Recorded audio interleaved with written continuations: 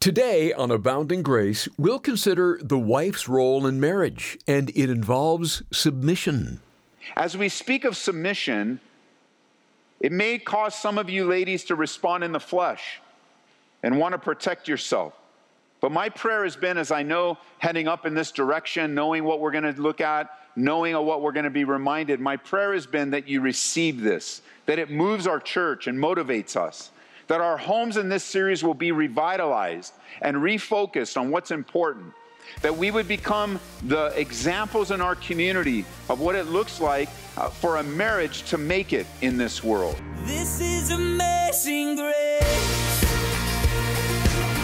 This is unfailing love. That you would take my place. Then you would bear my cross. You laid down your life. That I would be set free. Oh, Jesus, I sing for all that you've done for me. When you stop to think about it, order is necessary in virtually every arena of life. Otherwise, there would be utter chaos and confusion. So why would we find it hard to accept that God has established order and authority for the marital relationship? Mention the word submission in our day and age, and you're likely to get a dirty look in return. But submission is not to be despised. In fact, it is to be like Christ. Today on Abounding Grace, we continue Pastor Ed Taylor's series, Family Matters. Find your place in Ephesians 5 as Pastor Ed encourages wives to embrace their God-given role. Take your Bibles, open them to Ephesians chapter 5. Ephesians chapter 5, and a Bible study that I've entitled, Wives Matter. Wives Matter. Why? Because it's easy to become confused and mixed up in how to lead our families in the 21st century. There are a lot of opinions out there on what is right and what is wrong, what is moral, what is immoral, what's correct and incorrect. Well, what is the role of the wife? What's the role of the husband? And there's now a whole new dialogue and discussion on top before we ever get to definitions of wives and husbands, which can be so confusing and mixed up in our culture. But now we are mixing up what our identity is and who we are. And even though we were born a certain way, now there's this emphasis you can choose to be whoever you want and live that way and demand people to accept that and to change their definitions. But you know, while the world is changing, God's word doesn't change. While the world is changing their opinions and changing their minds on things and emphasizing different definitions for what husband and wife mean, the Bible doesn't change. And yeah, we live in a culture where marriage is being redefined, husband and wife are being redefined. I mean, sometimes they don't even use those words anymore. They'll use words like we have significant others and we have life partners or house buddies or whatever it might be these days. And we need to come back to God's word because he has specific help for us in our family relationships, for you and for me. He has direction and definition for us. And in this series on family matters, we're addressing these roles from God's perspective. God invented marriage. God invented people. He created us. He knows what's best for us. And he not only invented marriage, but he defines it for us. And today we look at, in the order that Paul the Apostle writes to the church in Ephesus, we look at the wife. And notice in verse 22, wives, submit to your own husbands as to the Lord. For the husband is head of the wife, as also Christ is head of the church, and he is the Savior of the body. Therefore, just as the church is subject to Christ, so let the wives be to their own husbands in everything. So let's pause there and just address it the way it is. I recognize that when the word submission is used right away, it's not an easy word to hear. There are a lot of words that aren't easy to hear. There are a lot of words that we use that are difficult to listen to. Words like death and hell and depression and recessions and being fired. You might look at the word divorce or foreclosure or cancer or infertile. Those are all hard words, especially when they hit home in your own personal life. Submission is one of those words. It's hard. It goes against the grain. That's why we need to be reminded to submit, because it goes against the grain. But when it comes to teachings on marriage and on wives, we need to allow the Bible to say what it says, and we need to receive it so that the Holy Spirit can help us. But I know right away there'll be defensiveness because of your own personal situation. But there's really no need to be defensive, but rather open to a fresh work of the Holy Spirit. Submission is one of those harder words to hear, and I recognize that it can be misunderstood because it has been misused. And it's been used to hurt people and to hurt women. But submission is never an excuse for someone to make anyone, or we could put it in the context of a marriage, submission is never an excuse for a husband to abuse his wife, or to make her or demand that she be a doormat or a whipping post. It's never okay for abuse in marriage. And it certainly has been used that way, and it's been used wrongly and unbiblically. As we speak of submission, it may cause some of you ladies to respond in the flesh and want to protect yourself. But my prayer has been, as I know, heading up in this direction, knowing what we're going to look at, knowing of what we're going to be reminded, my prayer has been that you receive this, that it moves our church and motivates us, that our homes in this series will be revitalized and refocused on what's important, that we would become the examples in our community of what it looks like for a marriage to make it in this world, because we must be the church. So ladies, women, be careful not to fall into the trap of both being defensive, but also be careful not to fall into the trap thinking that men are your enemies, or that I as a pastor are your enemy, or I could already think, anticipating what's going to be going on, not necessarily out loud, but in the hearts of those listening who's like, well, here it is again, a man telling me how to be a wife. I'm actually not. I don't know how to be a wife. I know what God's word has to say, but I'm not a wife. I'll never be a wife. I don't know how it is to be a wife, but I do know this.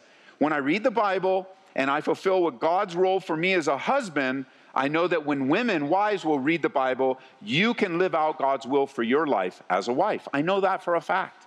And I just want to declare to you that I'm not your enemy.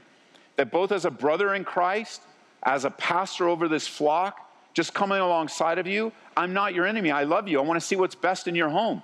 I would love for our pastors to have less marriage counseling. I would love for our pastors to be involved in far less divorces. I would love to see our pastors and our leadership here move forward in reaching the city than dealing with angry, bitter people all the time because their homes are broken. God has a will for your life. And if you will simply come to him and trust him with your life, he will lead you and guide you and disciple you, wives, as the ladies that God wants you to be. And so as moms, as wives, as single women, even if you're divorced or widowed today, God wants to speak to you on the topic of marriage. Why? Because a marriage saved is a powerful thing. To have that testimony, it's one of the encouraging things when we have our marriage retreats, to have that season of time where a few couples are identified to come up and share God's testimony in their life on just how bad it got, how close it was to utter destruction, and God rescued them. That's powerful. There's a powerful thing when God enters in and saves a marriage. And it begins here, notice again, in verse 22, wives, submit to your own husbands. There's really two words used here in Ephesians to describe the wife's role in the home. It's submit and subject. Submission and subjection. And if you look these words up in the original language, they are of similar origin. They're almost the same exact word. And the word is defined as serve, or willingly respond, or willingly yield. It also comes to us from the world of the military that speaks of submission and falling in line in an orderly fashion, doing things right. And here the wife is told and instructed to yield and willingly respond to her own husband as to the Lord. This is an instruction to your own husband. You're not to have this mindset with every husband, every man. This is for your own husband. They say that twice. You notice? He says it again in verse 24, to their own husbands. You're focused to be on your husband, not on anyone else's. No one else's husband or any man has the authority over your life like your own husband. And you entered into this relationship, ladies, by taking a covenant on your marriage day. And of all the things that it was beautiful and wonderful on your wedding day, the most important part of your wedding day were your vows and your commitment to your husband.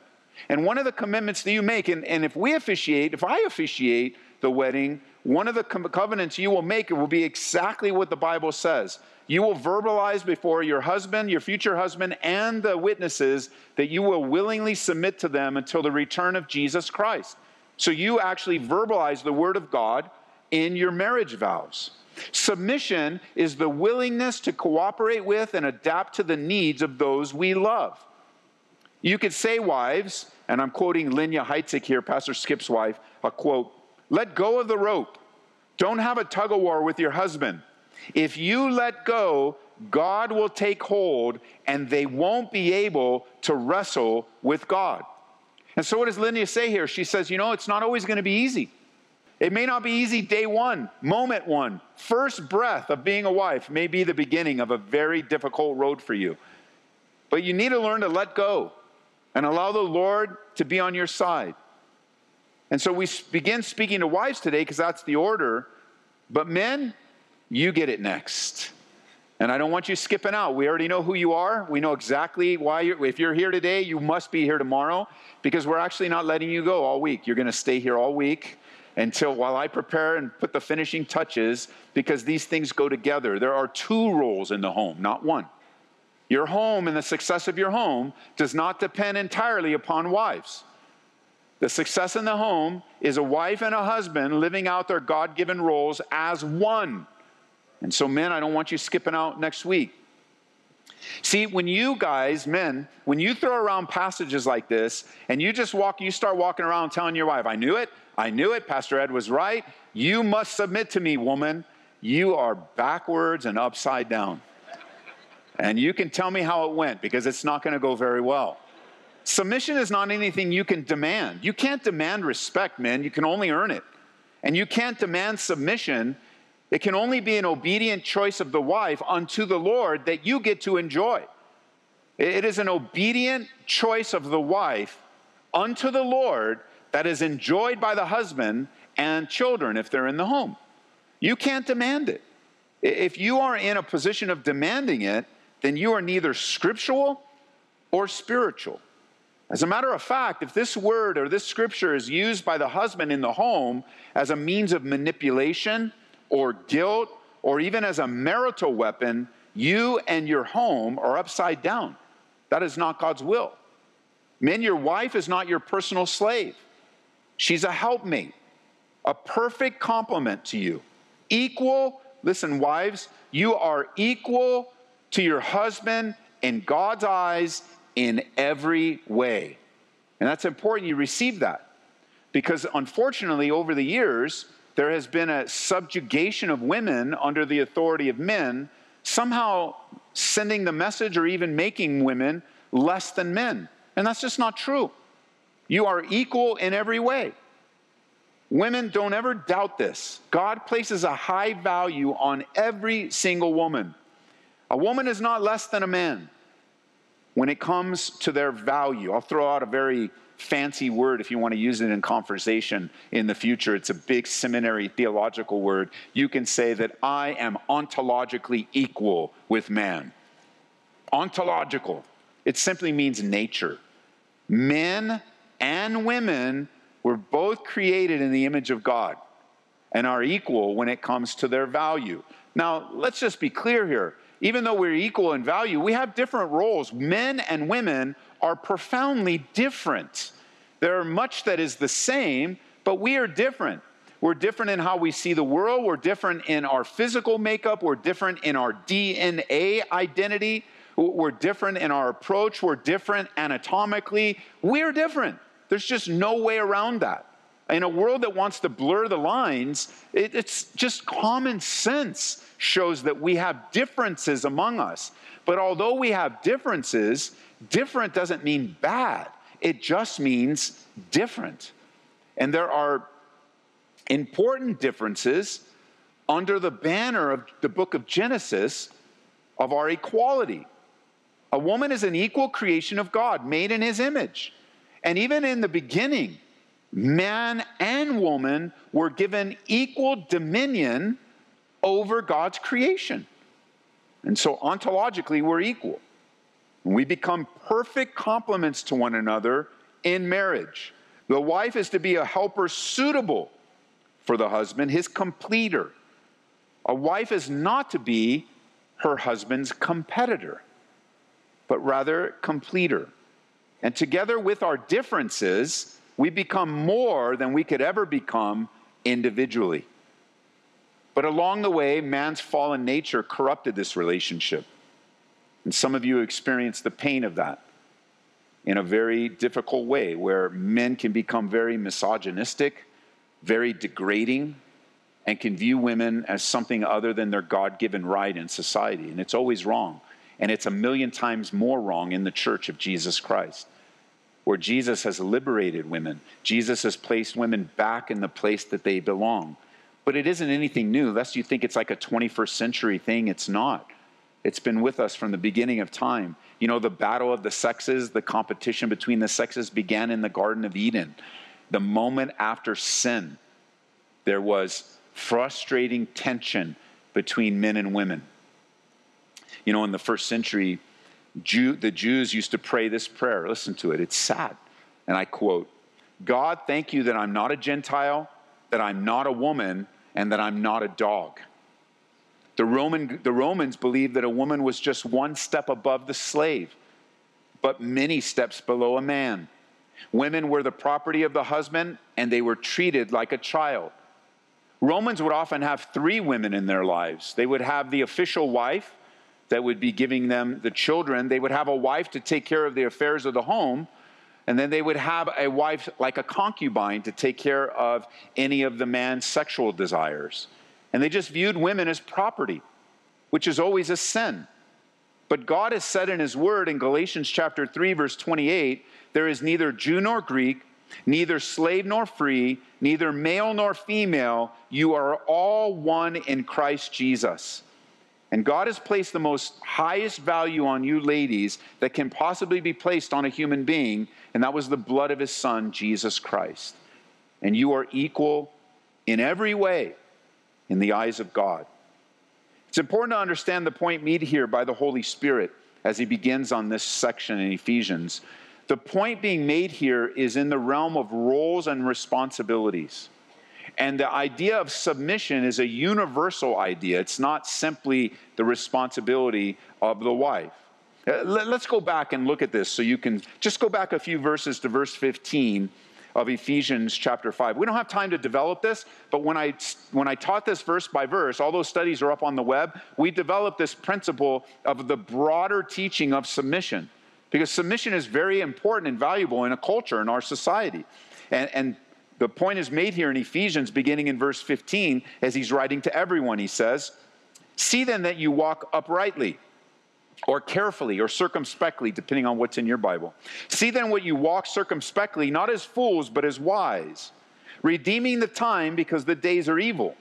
Therefore do not be unwise, but understand what the will of the Lord is." And we go, okay, what's the will of the Lord? Verse 18, "Do not be drunk with wine, in which is dissipation, but be filled with the Spirit, speaking to one another in psalms and hymns and spiritual songs, singing and making melody in your heart to the Lord, giving thanks always for all things to God the Father in the name of our Lord Jesus Christ, submitting to one another in the fear of God."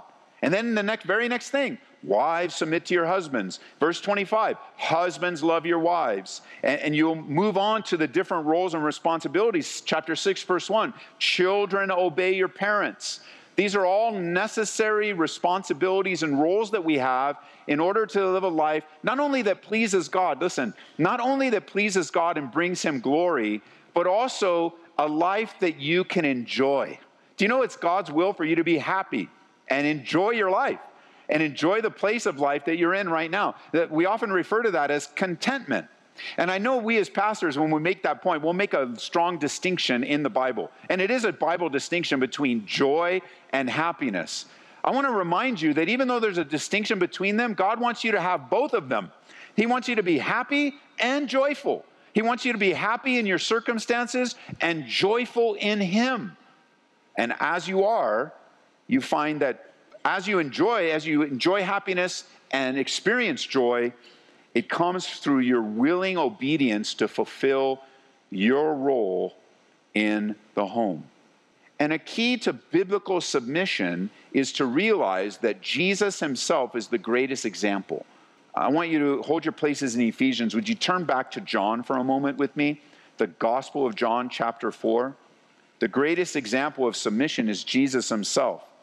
God in human flesh, leaving glory, coming to earth, and listen to his attitude, his role, and his responsibility as the eternal Son of God. John chapter 4, verse 34. Jesus said to them, "My food is to do the will of him who sent me."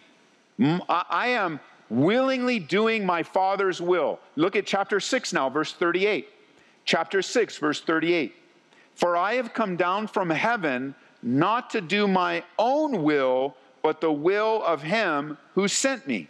And as you're turning back to Ephesians 5, let me read to you Luke chapter 22, verse 42. "Father, if it is your will, take this cup away from me.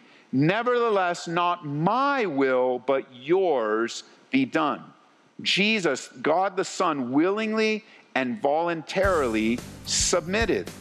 And wives, that is what God is commanding you to do, to voluntarily and willingly submit to your husband.